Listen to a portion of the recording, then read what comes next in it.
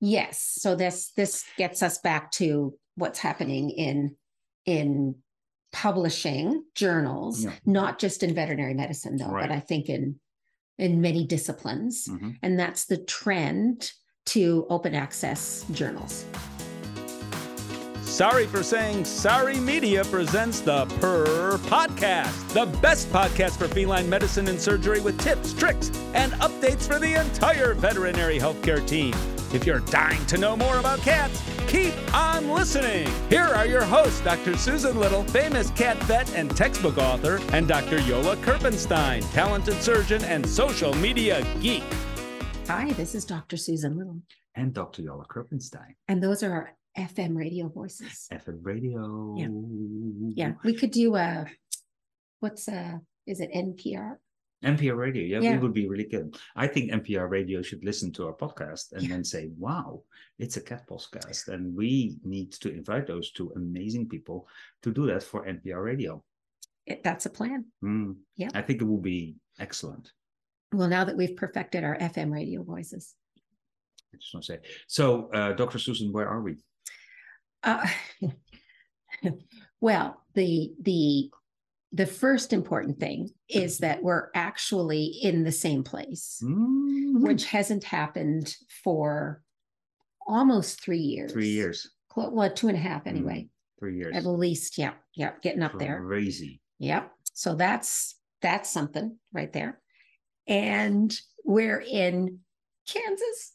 We are in beautiful Kansas, in Lawrence, Kansas. Lawrence, Kansas. Where I live.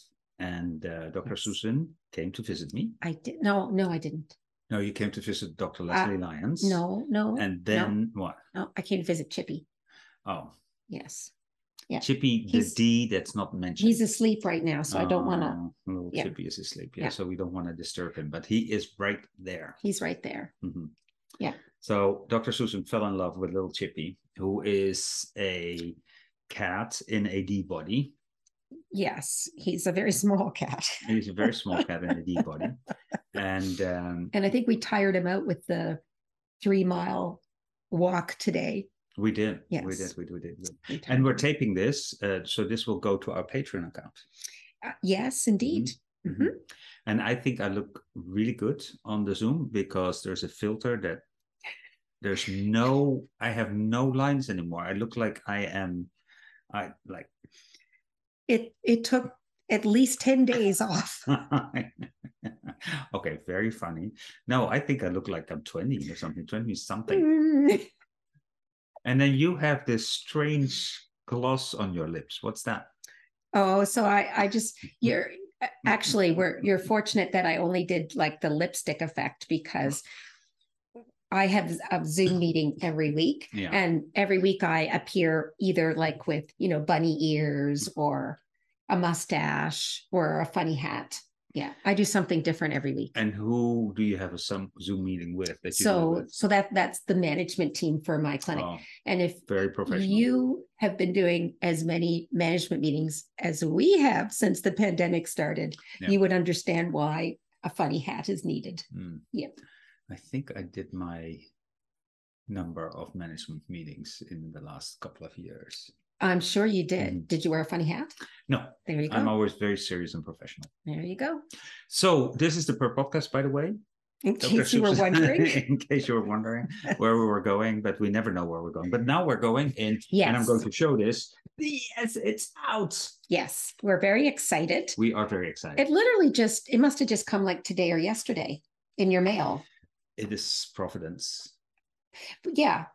But so you just picked it up from your mail today? I picked it up from my mail today. Yes. And it is The Feline Practitioner, a official member magazine of the American Association of Feline Practitioners. Yep. It is fall 2022, and it's the first one ever. Oh, we don't want to show them. It's the inaugural issue. It's the inaugural issue right here. Right there. And there's a beautiful cat looking at the sky. Yeah. So we're very excited. We're going to talk about this. We're going to talk about it, yes. Because it's a new monthly magazine from AAFP. There's a lot of changes going on in the journal publishing world, period. There is. And it's been going on for a little bit. Like it didn't just start, but it's been going on for a little bit. Oh my gosh. What? The editors, Yes. co-editors are Dr. Kelly St. Denis, which we know very well because sometimes she jumps into this podcast when Dr. Susan is not available. She's our official guest co-host. But we also have a birthday girl here. Oh, that's right. It's Dr. Jessica Quimby, and it's her birthday today. Yes. Oh my gosh, it is. Yeah. I mean, we have to sing happy birthday. So many coincidences at the same time. I know. Can you sing happy birthday? No. Happy birthday to you. Happy birthday to you. I'm a director. Happy birthday, dear Jessica. Happy birthday to you. Perfect. That's not bad. That was really good. I know, yeah. You're natural. But Dr. Jessica Quimby, amazing internal medicine guru. We love her. She's been on our podcast many times, and it's her birthday today. So happy birthday to Jessica Quimby. Yes. And she is a co-editor of this. The medical co-editor. So I actually kind of love that they've appointed medical co-editors. Who is the surgical co-editor? There isn't a surgical co-editor. I'm sorry to say. Because cats don't get any surgical diseases. Is that it? Depends. Okay. Yes, so they are the medical co-editors. And there's Michelle Meyer, who is the president of current AFP. President. Yes. So I am very excited about this because I'm a fan girl of AFP. Yes, we both are. And so this is kind of nice to get. It is. Yep. So in the first one in the fall of 22. We're talking about nutritional assessments. That's always good. We're talking about acute pain pearls, the feline mental and impaired welfare, case study. Oh, we're going to look at the case study. That sounds like a good idea. When elimination becomes the problem. Oh, that's chronic diarrhea. I was like, eliminating the cat. It's not about diarrhea. Yeah, it says here chronic diarrhea in cats. Oh, the case, though, it's the case report. No, I'm not talking about the case report. I'm talking about when elimination becomes a problem. Chronic diarrhea in cats. Okay, then. Thank you. And then the technician talk is an overview of feline pain management. Also, with physical rehab. Rehab. I like that. That's a rehab article. Yeah, that's cool. Yeah. So I am really excited about this. I have not read this at all. Well, it just arrived. Yeah, today. But I read it. Already. Yeah, because I was doing other stuff. And I read it. So I did. So you can tell us exactly what's going on but let's start with why are they doing that?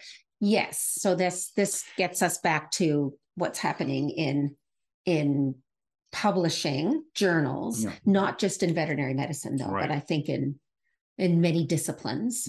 And that's the trend to open access journals. So this is open access. No, this is only for members. Yeah, this is a member magazine. Right. But so here's the thing. The Journal of Feline Medicine and Surgery is going fully open access in 2023. I love that. Yes. And and whenever anybody says, "Oh, that's so great," I'm always thinking, so great. It's great, but there's a but. You always have a but. There's a but. Okay. Spill it out. Spill the beans. So there's a couple of buts, actually. Oh, how long is this going to take? Well, it's going to lead us. It's going to lead us to a little bit about the place of this magazine. Yeah, I know you look for it, but just bear with me. Okay. So it costs, he's already looking at the time. Anyway, so it costs money to make a journal. Right, Yola? Right. Oh, it's very expensive. Yeah. Because printing this, and it's paper, so it's also bad for nature. They're expensive. And so if they go open access, that means that the readers don't have to pay money to read. Right. So who pays the money now? Who pays? The sponsors. Who else pays? The association. No, who else pays?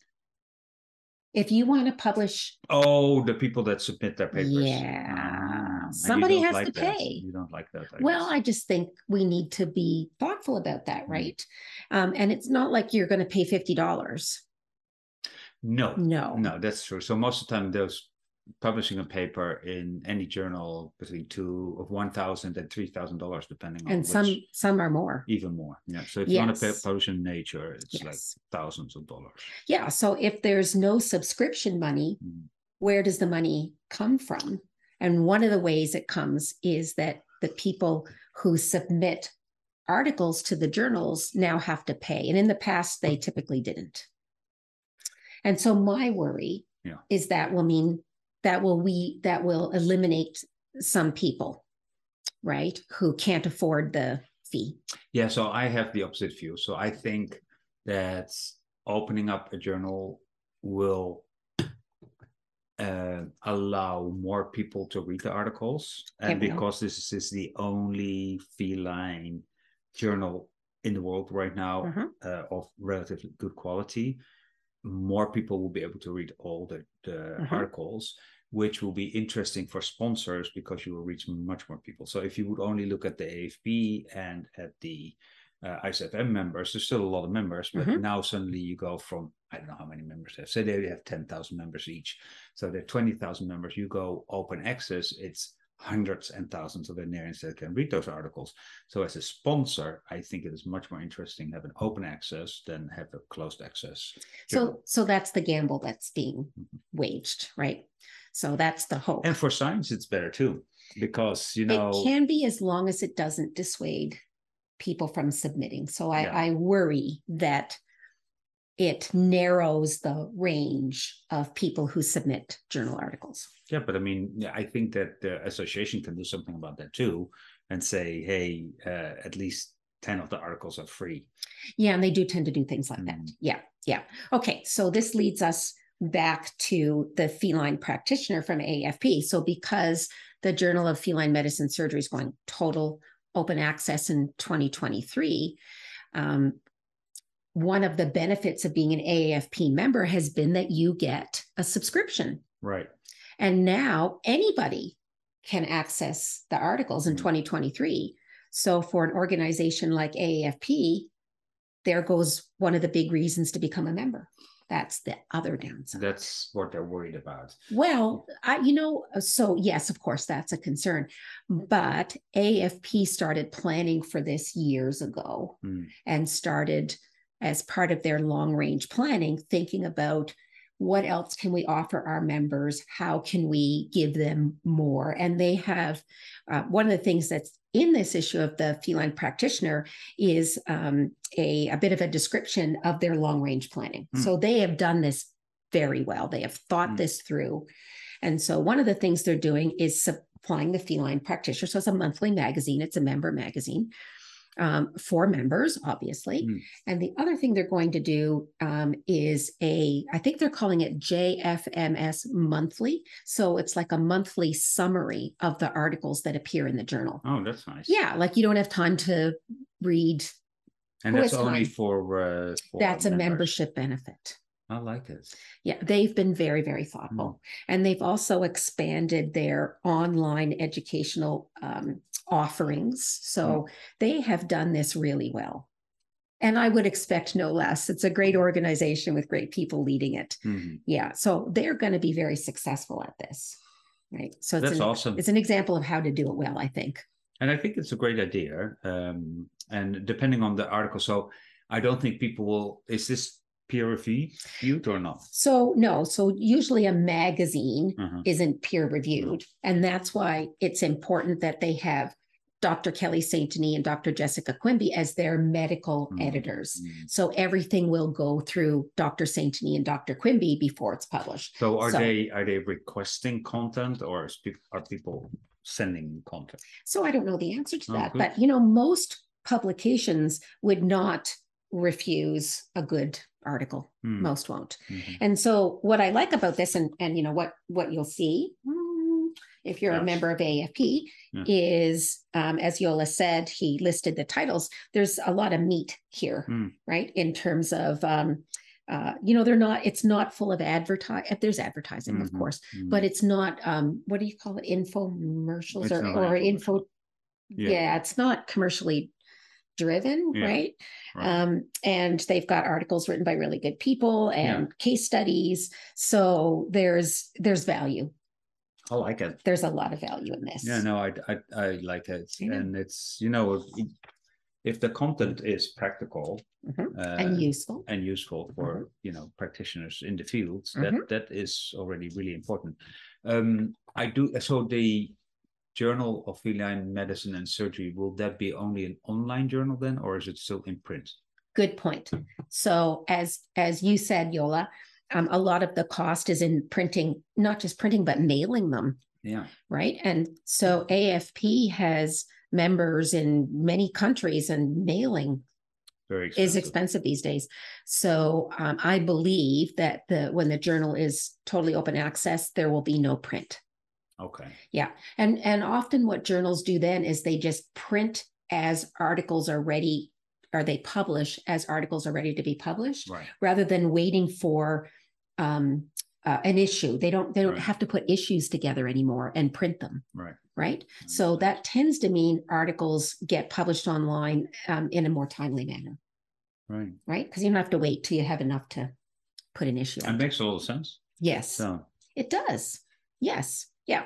And so the other thing that I think this will do for us is it's kind of a really easy way to see what else AAFP can offer practitioners, because you and I still talk to people who aren't aware about AAFP's offering of guidelines that are free, even if you're not a member, and they're online CE. So this is really nice. And they have more practice guidelines out recently. And so in the time we have left, I thought we'd talk about their upcoming guidelines. Oh, good. Yeah. Yes. And I think that, what I always recognize from the Journal of American Veterinary Medical Association is that part of the journal is information about the organization itself, and part of the journal is articles. And so this is kind of information about the association itself, which is very useful, I think. Oh, I think it's really useful. And I think it's we could have used something like this earlier, but of course things come when it's the right time for them to come. So yeah.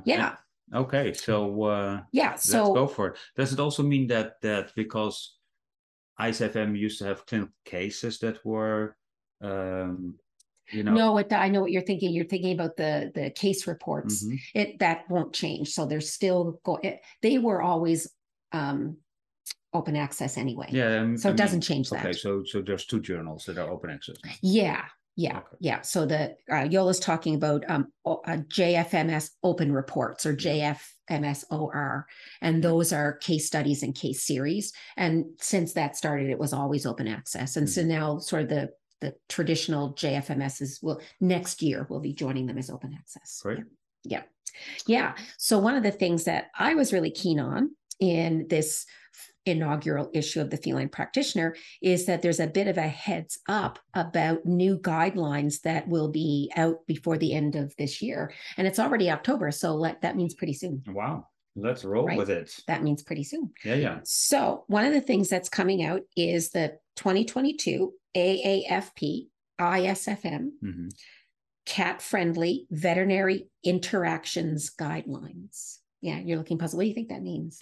I had to think about that too. Cat-friendly veterinary interactions. Veterinary interactions guidelines. So it's guidelines for veterinary interactions that are cat-friendly. So I cannot scratch you. That would not be good. That's not friendly. Yes.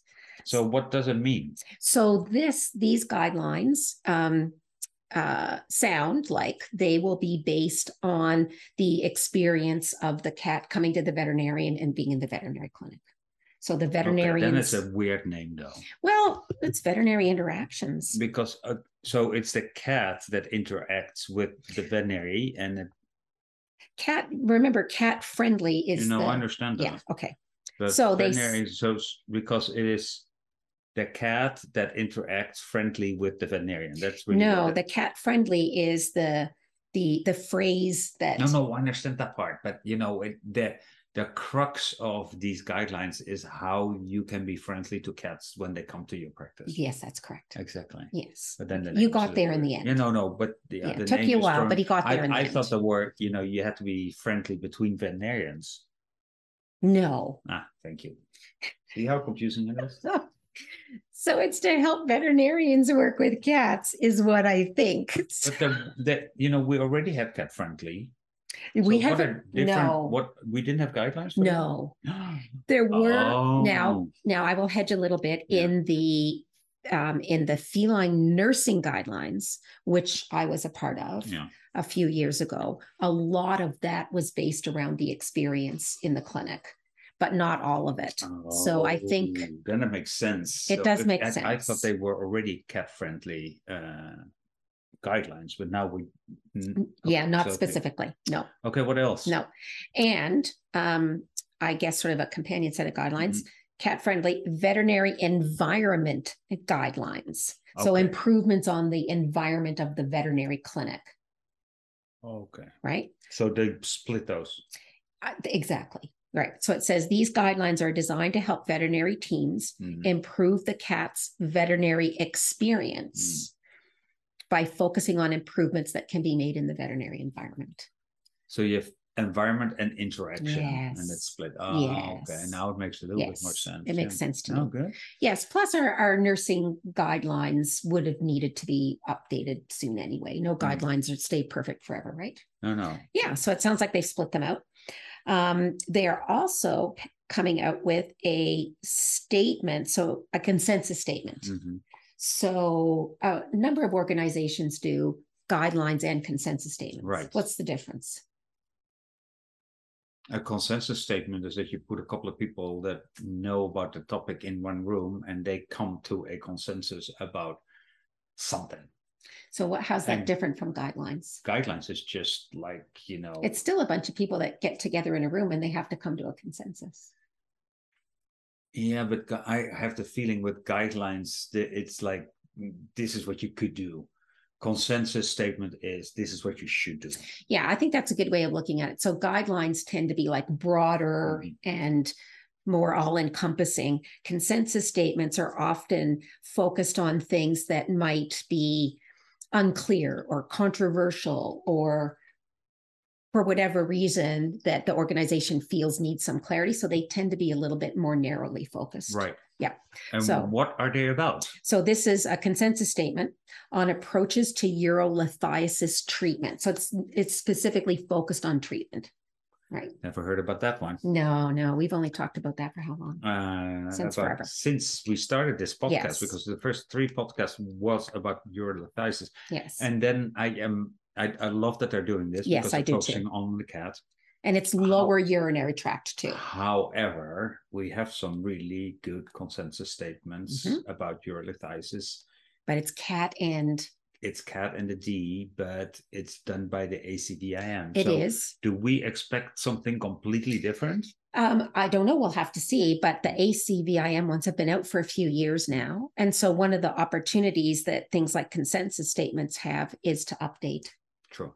Yeah. True. So I think it's always, whenever we can do consensus statements or guidelines that are just cat only, I think it's always better than when it's too. As a purist, I say yes. See. So as a purist, I say yes. Yeah. So that's why I'm very happy to see that. Let me check the time. Okay. It's 23 minutes. So Dr. Susan, we need to. Can I say one more thing? One more thing. Okay. One more thing. Have we talked about the FIP guidelines that came out? Yes. We did. Okay. Yes. So it's a good. Had, Steve on the phone like 3 times. So it's a good, but it's a good time to remind people that also is a very recent set of guidelines that came out on FIP, and everybody needs help with FIP. So next week, we'll talk about some of the other things in this inaugural magazine, because we've just scratched the surface. We scratched the surface. It just came in to the Kerpenstein household.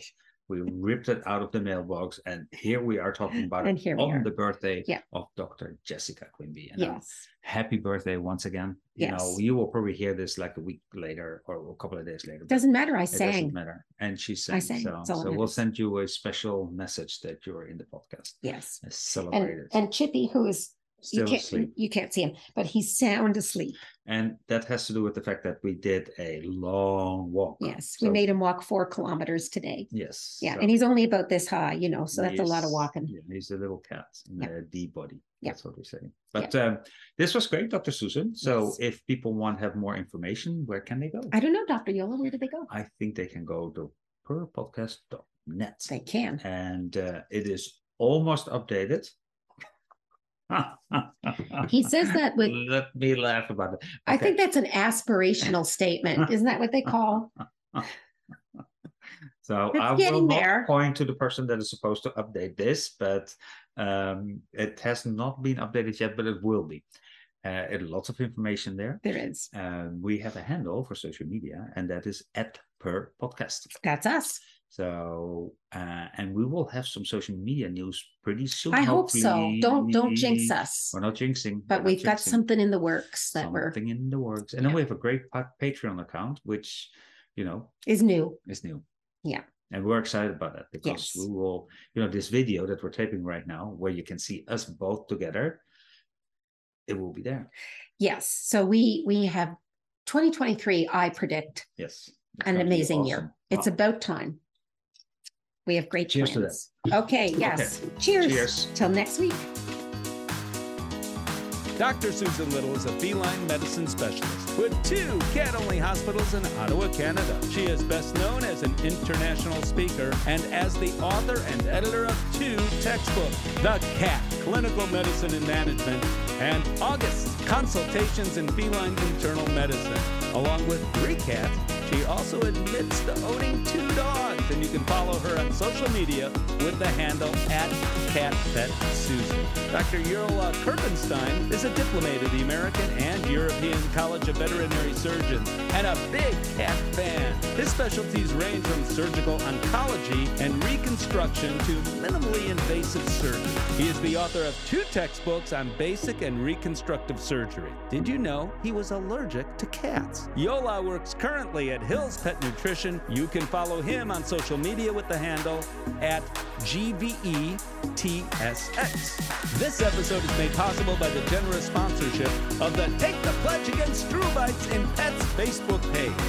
Did you know there are 3 easy steps to treat bladder stones in cats with lower urinary tract signs? Step 1 is to take a radiograph, and if there is a stone present in the bladder, step 2 is to use the Minnesota Urolith app for iPhone and Android to determine the most likely type of stone. Step 3 is to treat the cat for at least 2 to 3 weeks with an appropriate diet and see if the stone gets smaller. If so, keep feeding that diet until the stone is completely gone on follow-up radiographs. If not, check compliance with the owner and look for alternative treatment options. Join veterinarians worldwide to take the pledge not to remove struvite stones by surgery anymore. The opinions of this podcast are those by Dr. Susan Little and Dr. Yola Kerpenstein. Veterinary medicine is a complex profession, and often there are multiple diagnostic and therapeutic options for different disease processes. If you're a pet owner with questions, please go to your local veterinarian. If you're a veterinary professional, ask your questions on our Instagram page @PerPodcast.